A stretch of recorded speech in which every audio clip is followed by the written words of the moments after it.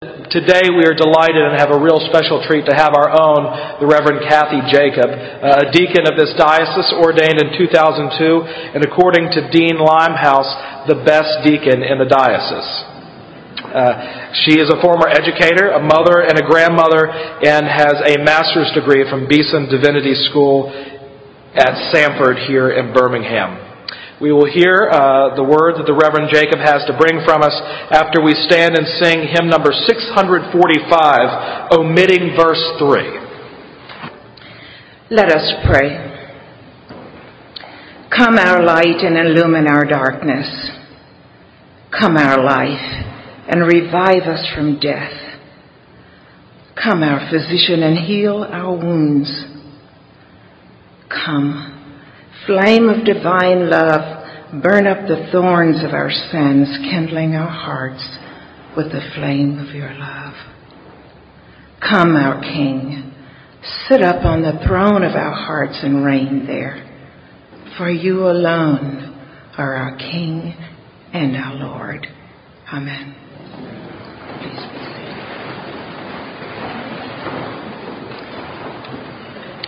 My lesson today comes from the Gospel of St. John, chapter 10, verses 1 through 11. Jesus said, "Truly, truly, I say to you, he who does not enter the sheepfold by the door, but climbs in by another way, that man is a thief and a robber. But he who enters by the door is the shepherd of the sheep. To him the gatekeeper opens. The sheep hear his voice, and he calls his own sheep by name and leads them out. When he has brought them out all his own, he goes before them, and the sheep follow him, for they know his voice. A stranger they will not follow. They will flee from him, for they do not know the voice of strangers." This figure of speech Jesus used with them, but they did not understand what he was saying to them. So Jesus again said to them, "Truly, truly, I say to you, I am the door of the sheep. All who come before me are thieves and robbers, but the sheep did not listen to them. I am the door. If anyone enters by me, he will be saved and will go in and out and find pasture. The thief comes only to steal and kill and destroy. I came that they may have life and have it abundantly. I am the good shepherd. The good shepherd lays down his life for the sheep." The word of the Lord. I can never read this gospel lesson and the 23rd Psalm that is generally linked to it without thinking of my dear friend Bev O'Donnell, a matriarch in the church where I was confirmed in San Mateo, California, and became an Anglican 41 years ago. Not only was Bev the oldest member of our parish, she was born in Scotland and had been an Anglican all her life. Typical Scot, Bev was stern, direct, but always very kind to me and my family, with a faith that was very deep and strong, but not spoken of casually. Well into her 90s and widowed when I came to know her, she was still vital, in church every Sunday, and very much an active presence on the altar guild and the Church Women's Association. Bev took it on herself to take this greenhorn under her wings to teach me all she felt I needed to know about being a proper Anglican and a new member of her altar guild. Bev's one weakness was her heart, which periodically landed her in the hospital. Realizing the strong bond we had formed in a very short period of time, my priest asked me to go next door to Mills Hospital and visit her. None of us knew at the time that it would be her last trip there. On my first hospital visit to Bev, I nervously tiptoed into her room, and after a few brief words, I asked if I could read some scripture. She readily agreed with one provision. She was very emphatic that there would be no reading of the 23rd Psalm. Well, I was somewhat surprised, especially since as a child, it was the second thing I'd learned from the Bible following the Lord's Prayer. Also, I figured that's what you read to people when you're lost for words and don't know what else to say. So I asked, why not? Because, she said with a strong and steady voice, the Scottish shepherds I knew as a little girl only loved their sheep for one or two reasons: their wool or for the meat they provided. Well, needless to say, I did not read the 23rd Psalm to her that day. What does love look like? We live in a world where the word is used in so many ways.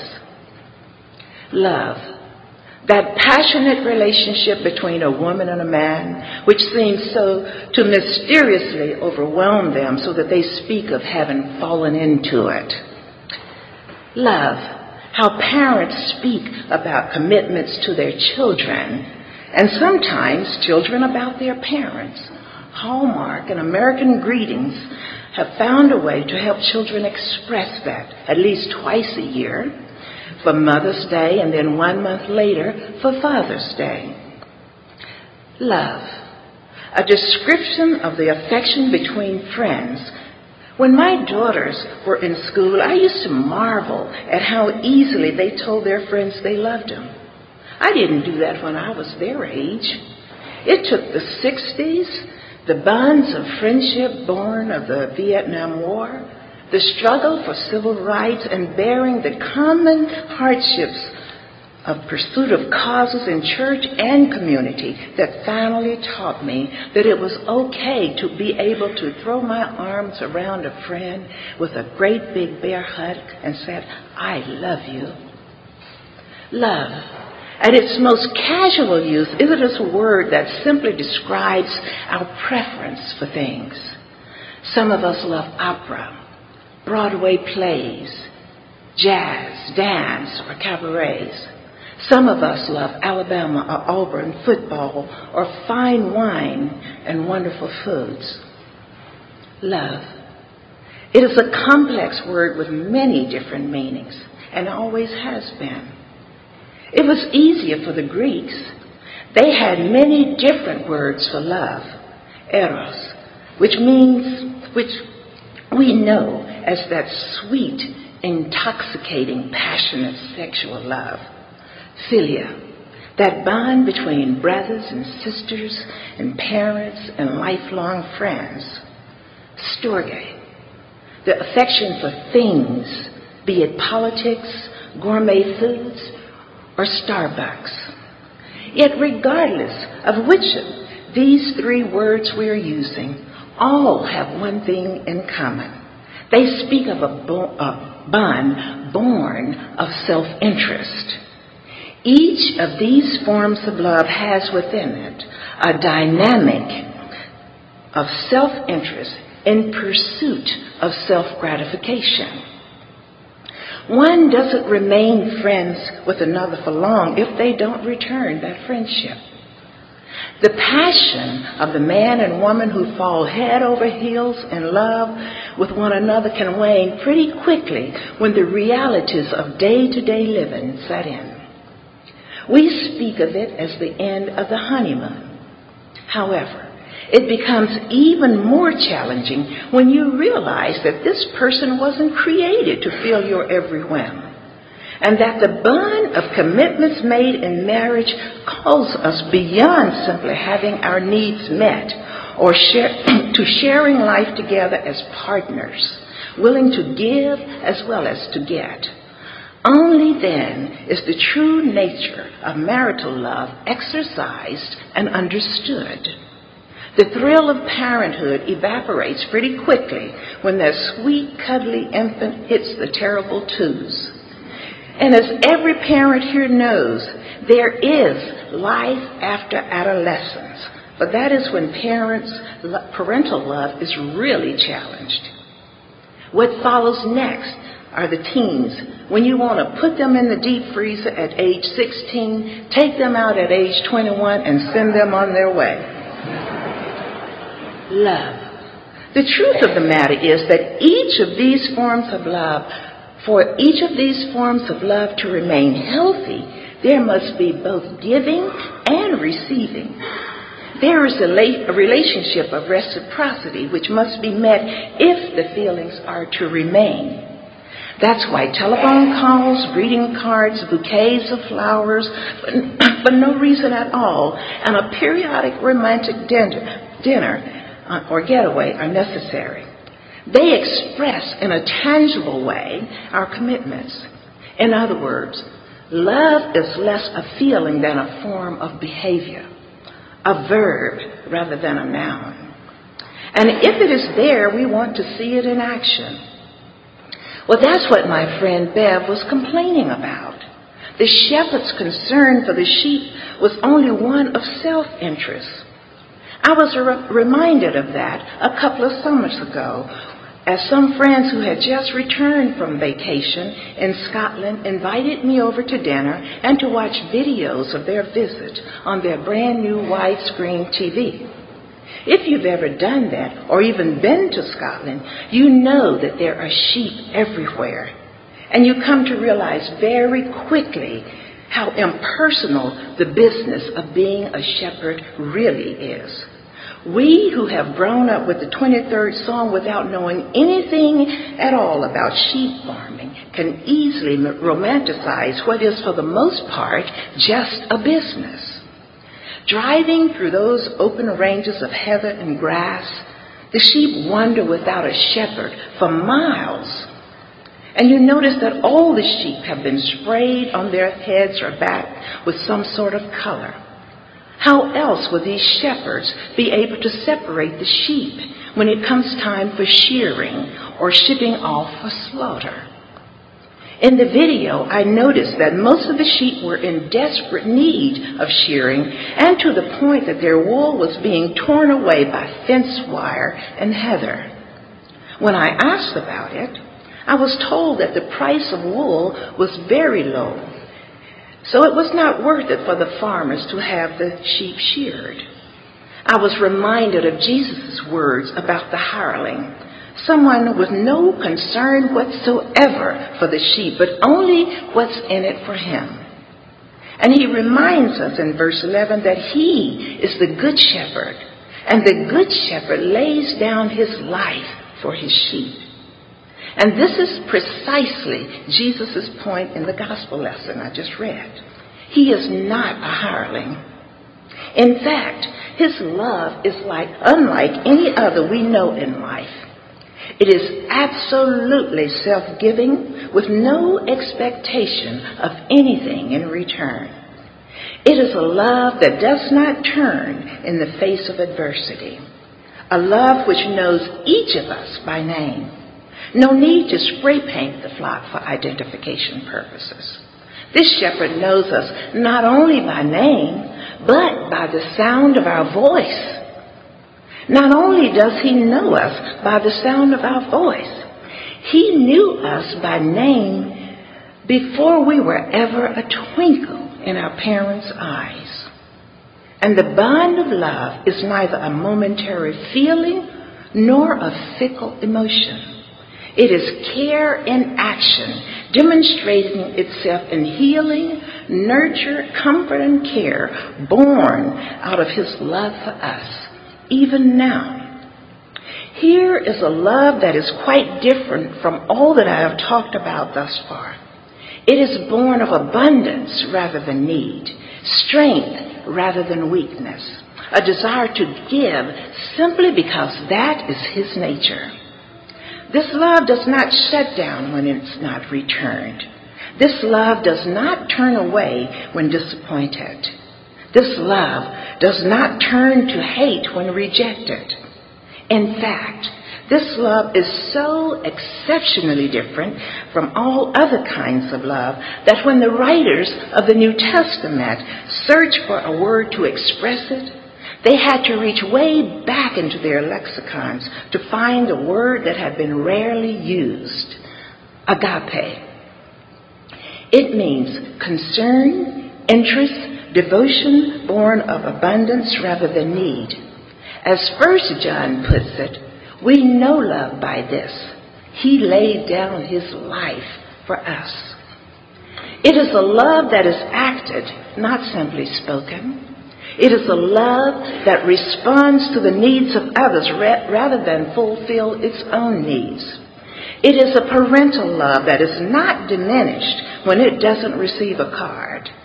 It is unconditional love and is intensified all the more when there is estrangement. It is a love that is willing to give up his life in order that we might have life. And it is a love that is still active in life. For the Good Shepherd not only laid down his life for us, but he took it up again for us. 1 Peter 2:24 says, he himself bore our sins in his body on the tree, that we might die to sin and live to righteousness. From Isaiah, we learn that he was wounded for our transgressions. He was bruised for our iniquities. Upon him was the chastisement that made us whole. And with his stripes, we are healed. Now, I don't mean to jump the gun here, but this is exactly what Easter is all about. The reminder that the risen Lord is still the Good Shepherd. The Christian faith is about living in the presence, empowered by the Good Shepherd Jesus Christ, who is still very much alive, still very much present and ready to care for the sheep of his pasture. He still engages the powers of treachery that lay hidden on the path of our lives, be that in green pastures, beside still waters, or in the valley of shadow of death or deep darkness. Always he is there, armed with the power that raised him from the dead. In every circumstance of our lives, the risen Lord is present, empowered to act on our behalf, just as he spoke the word and healed the man born lame, who had not walked for 38 years. Just as he gave sight to the man born blind, who was reviled, then excommunicated by the Jewish authority. And just as he gave courage to Peter and John in the face of the council that had just days before crucified Jesus and clearly was looking for a way to do much the same to them. That is what it means to live out the power of Christ's resurrection. Are there other implications to living out that power? Rest assured that there are. But for today, let us focus on what this love looks like for us. In my last visit to my friend Bev, when it was obvious to all of us that she did not have very long to live, I read her today's gospel lesson. She had been very faithful, struggling with what lay ahead for her. And for the first time since I had known her, this stalwart of faith was asking questions about what she believed. In my mind, there is nothing more beautiful than a face made transparent by a whole lifetime of sorrows and joys, of combats, and finally, of inner peace. As I finished the lesson, she looked at me faintly and said, "Now that's a shepherd I can trust." "Bev," I said, "that is the very same shepherd that the psalmist was talking about in Psalm 23. She became silent for a period of time.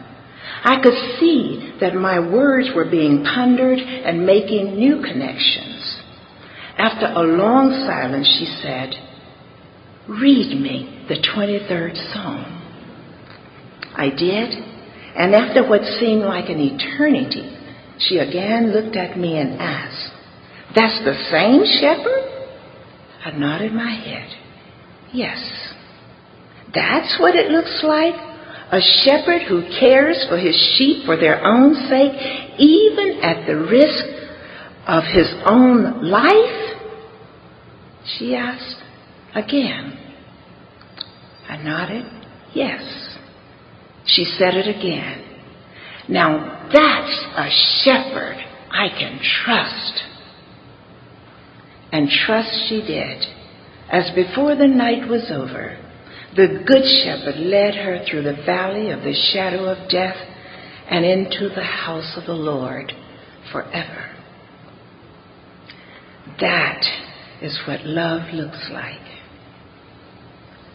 While we are seated, let us bow our heads in prayer.